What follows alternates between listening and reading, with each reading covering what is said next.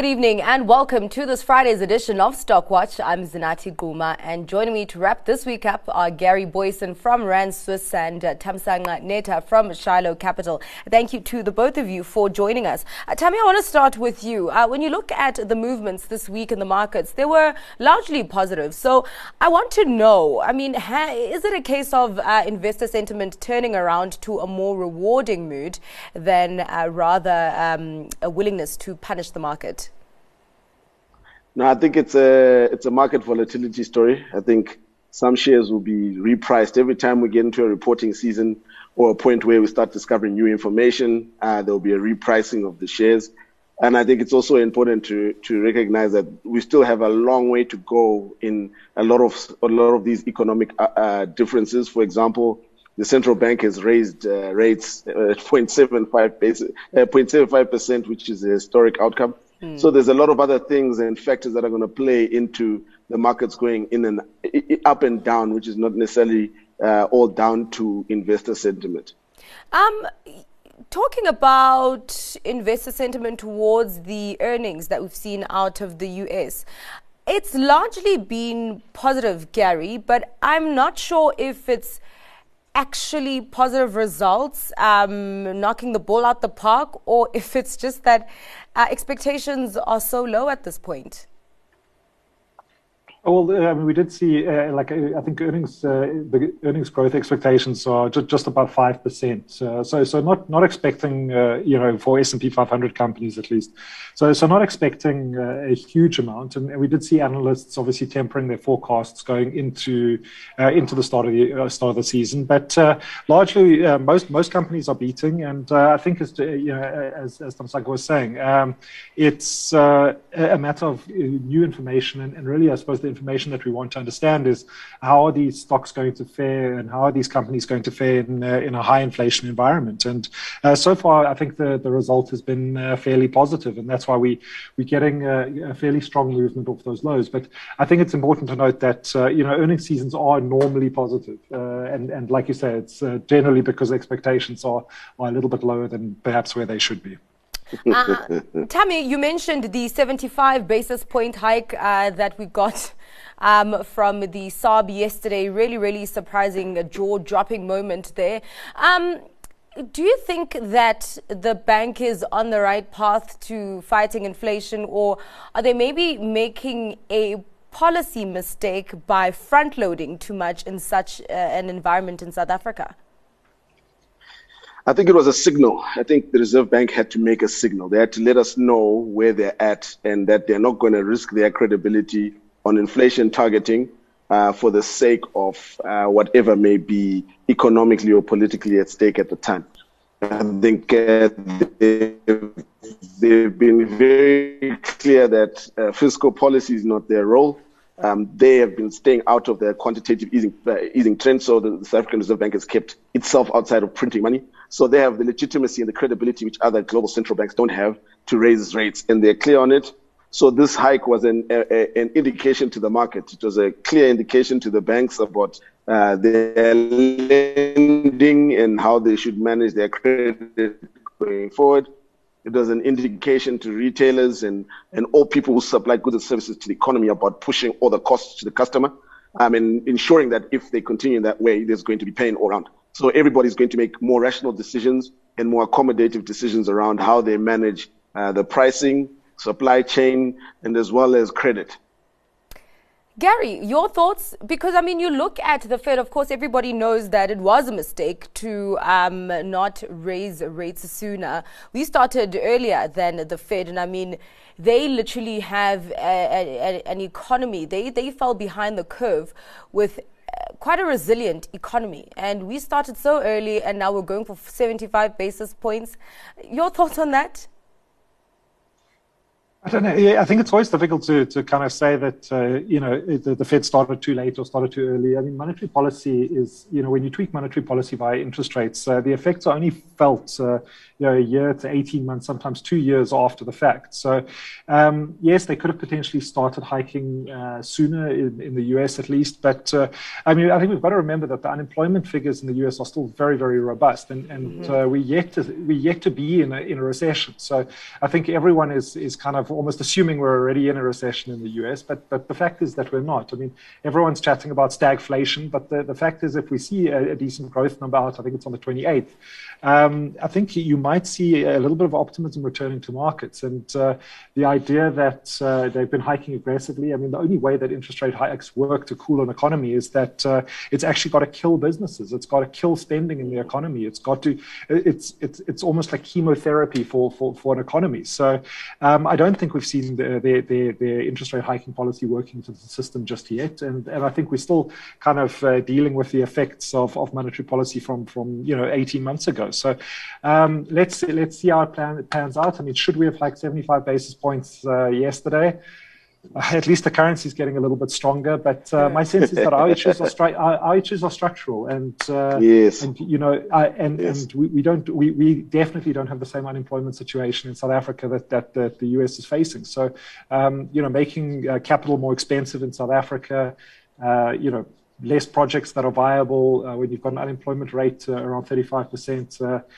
I don't know. I kind of would have tended to go with the 50 basis points and try and just keep hold of a little bit of growth. Given this. Okay, I get that. But I think on the base of it all, what I'm getting from the both of you is, you know what, let the Reserve Bank do what it needs to do, which is in, price stability, inflation targeting. And then we just need to, the rest of the government organs need to do what they need to do in order to stimulate economic growth structurally.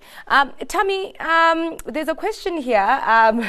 Where is the panel on the debate on Netflix? Just obviously we were talking about US earnings, and Netflix is surprised to the upside, particularly with earnings and also with subscriber growth. Losses rather. They had less losses than we had anticipated. Was this enough to shut down the naysayers? Unfortunately, no. The reason is twofold. The first is the cost of content for Netflix is ridiculously higher than some of its competitors, especially Disney. Secondly, the competition is also quiet. When Netflix started, they had a blue ocean in front of them. They were alone. They developed a concept and they went full in and became market dominant. Now there are other people who've seen that their market is existing, and they are also going into that space, specifically Amazon and Disney, both of whom have also got very big balance sheets. And Disney, on top of that, has proven market content. Whereas Netflix, they're coming to learn that not all content is quality content and not all content will drive users and subscribers. Whereas, on the other hand, Disney knows for a fact that a lot of their titles are going to attract people to their platform. So I think Netflix's next challenge will be how to produce quality content in an efficient and cost-managed way. And I think the partnership with Microsoft is going to start bringing that into play. I also think that partnership is probably a first stage in a potential takeover of Netflix by Microsoft to sort of bring them into the space and give Microsoft access to that space to be able to compete with Amazon. We've got to make peace with the fact that in terms of SaaS technology, Microsoft is the leader. So I think Netflix, all in all, has proven to be resilient, but we've got to acknowledge that not all content they've produced is great, and they've spent a lot of money producing it. And they're really punting their content. Just before the show, I was going through my emails and they sent me an email saying that, watch out, the grey man is coming. So, of course, they're launching it today on the platform. Gary, just on Netflix, I mean, is it, because you look at how the market reacted, and it was a really good reaction, but is it a case of the market didn't really pay attention to the fine print? Because I was reading an analysis and, just on subscribers, they were actually saying Netflix actually lost more customers in their bigger markets like the US, Europe, Middle East and Africa, and then they only had meaningful growth in subscribers in Asia Pacific, which is not quite a small market for them.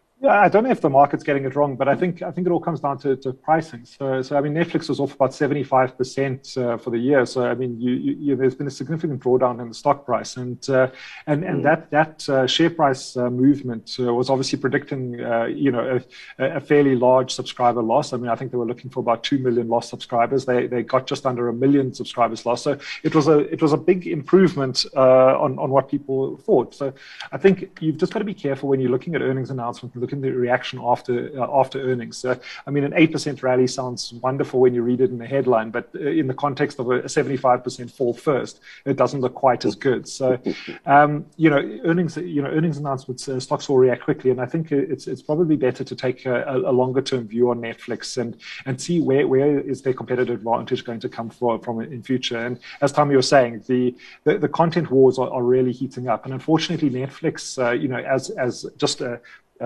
retailer of content, I think is going to struggle. I mean, if you look at Amazon Prime can run Amazon Prime at a loss forever. It's just about engagement. It's just about getting hold of that community so that they can sell them the Prime subscription services, so that they can sell them, millions of products through their marketplace, and all other things that Amazon does. So, you look at something like Disney as well. Their content used to sit on Netflix, and they obviously, with the launch of Disney Plus, have removed their content, making it even more difficult for Netflix to compete. And it seems the response that Netflix has made to a very, very tough environment is that they're on the cusp of launching an ad-supported, cheaper version of their platform. Now, when you start discounting, that's just a sign of a business for me in trouble. And I'd be very, very concerned. I mean, yes, there probably is some value down 75%. You probably would expect a little bit of a stock rally. And I'm not saying you should go and get it out of your portfolio now, but if you see another 20-30% in Netflix from here, I would definitely be dumping the stock. I don't think the company is going to look good longer term. Unless, of course, we can get that Microsoft partnership, and they can use it not to sell content, but to sell Microsoft services. Yeah. They need a big brother. That's the only way forward. Yeah, that's the way it's going, I think. Yeah, So, looking at where it's come from, it's now at around 200 per share. Tammy, if you were to go into it now, is it just for a patient investor? And would you say that if an investor does believe in the growth story of Netflix, this is the right time to go in? I don't think Netflix does have a growth story at this stage. I think the story they have is they've got a world-class service with great content and good customer base, and are going to inevitably be bought out by Microsoft, Google, Facebook, or the likes. I think it's just it's an inevitability. You can't spend 20 billion on content ad infinitum and expect to be a great company. There's a question here on the panel's view on Nedbank. So, they had a trading update out sometime during the week saying, I think, that they expect earnings to be up more than a fifth. Gary, would you be going for Nedbank in this environment and also in that banking complex? I think Nedbank is kind of our second choice bank. We prefer FirstRand over Nedbank, just better ROEs. But I think Nedbank are a very, very decent business, and I think it's avoided some of the technical issues that some of the other banks have faced. Now, you look at it, obviously a rising interest rate environment will be, through the endowment effect, will be fairly positive for banking stocks as they get that margin expansion.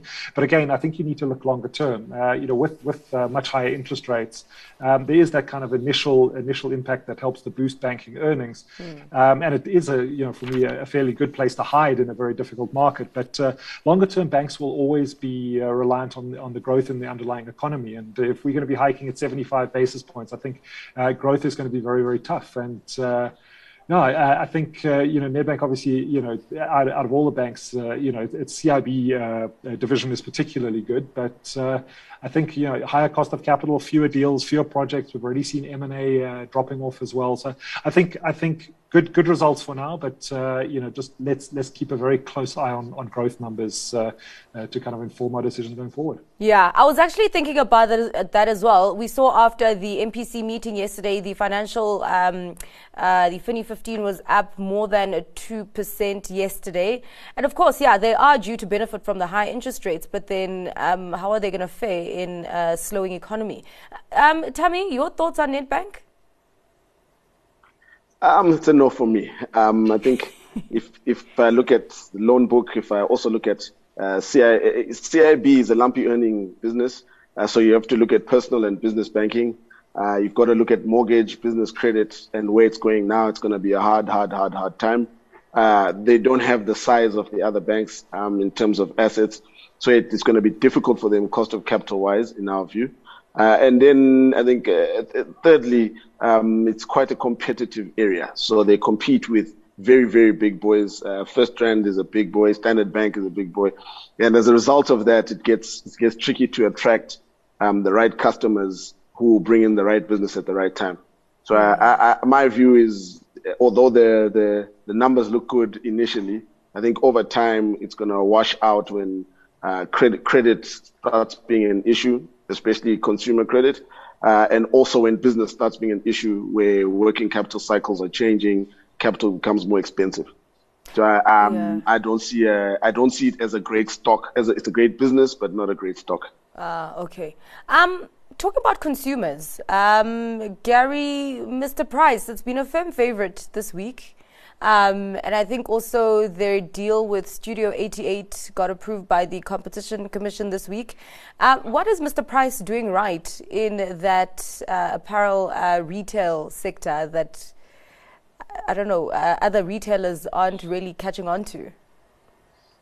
I think they've got a very good market position. So the idea that they are fashion, like they're a value fashion brand, but they're not targeting necessarily the most indebted and the lower LSM consumers. They're actually targeting fairly wealthy people that are looking to save money and interesting point and buy on a budget.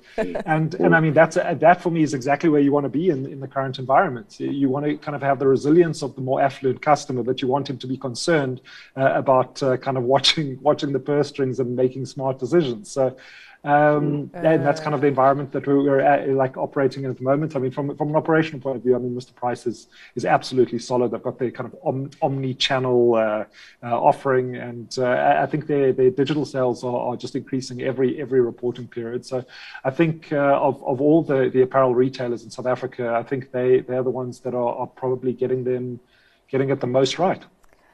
Very interesting that Gary actually says it's for, consumers that are all right when you look at the purse, but they just want to spend on a budget.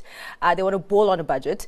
Tammy, then do you look at Pepkor that's also packaged as, bringing a value offering? Do you think that's going to have more headwinds than Mr. Price? Yeah, I think Pepkor is targeting the lower LSM market largely. Yeah. So they're into the volumes game, whereas Mr. Price is quite niched in their offering, and they also are not growing ridiculously. So when they make an acquisition, when they bring on something new or they bring on a new market product, they've done a lot of homework in doing so. So they've managed how they grow. They've managed as well where they are in their store. So if you look at their store spread, they're not in every mall, in every place all the time. They manage where they are. They manage the population they are addressing, and they target themselves and price themselves in a manner where they're just the Pepkor, but they're just you have to be in the middle class per se to really appreciate what they bring to the table. So I think it's the difference is the target market, their pricing, and also their growth strategy, which is very well managed in our view, where they don't go out and acquire, they don't go out and spread stores. They look carefully, they do their research and make sure when they enter a certain market like Mr. Price Sport or any other market they enter it with caution and they do it in a well-managed manner. There's a question here. In your opinion, has the resources / mining stocks hit the bottom, or is there more downside to come? Gary, they're actually up today by quite a lot. Gary? I wish I knew the answer to that. Yeah, we all wish you had a crystal ball. So I think maybe important to understand is that commodity cycles are very, very long term. So the bottom for when the short term, medium term, long term. I think there can be a lot more pain, a lot more downside. Especially if we do go into a recession, if we see global growth really dropping off. I think there can be a lot more pain in commodity prices. You've seen, just an incredible run up, and we've seen sort of a correction, but I don't think we've seen a change into the cycle yet. So we might easily get a bounce back. And I mean, I saw a note out this morning that was more constructive on iron ore out of China for the first time in a while, just saying that the stimulus out of China is going to kind of fuel that infrastructure spending, and you might see the likes of iron ore doing particularly well. That you might get a re-rating there. I mean, but commodities is such a broad thing. I mean, I think there's good commodities and there's bad commodities. If you're going into something like battery technology, I think a lot of the froth has come out of those investments. Like, so looking at some of the battery minerals, that could be interesting now with the little sell-off that we've seen. I still think energy. I don't know. Energy is a little bit difficult for me as well. I mean, we've seen a moderation, but a lot of that has been strategic petroleum reserves. It's been deals with Russia. I think the actual capex in the oil markets hasn't been there, and I don't think we're close enough to EVs yet. So I think volatility is still going to be the name of the game. I think oil could be all over the place. I mean, I think long term we expect it to kind of return to between $70 and $90 a barrel, but that's not to say it won't go to $150 a barrel first. So a lot and very difficult to predict. But I think iron ore, battery metals, maybe not oil. Yeah, a lot to consider there.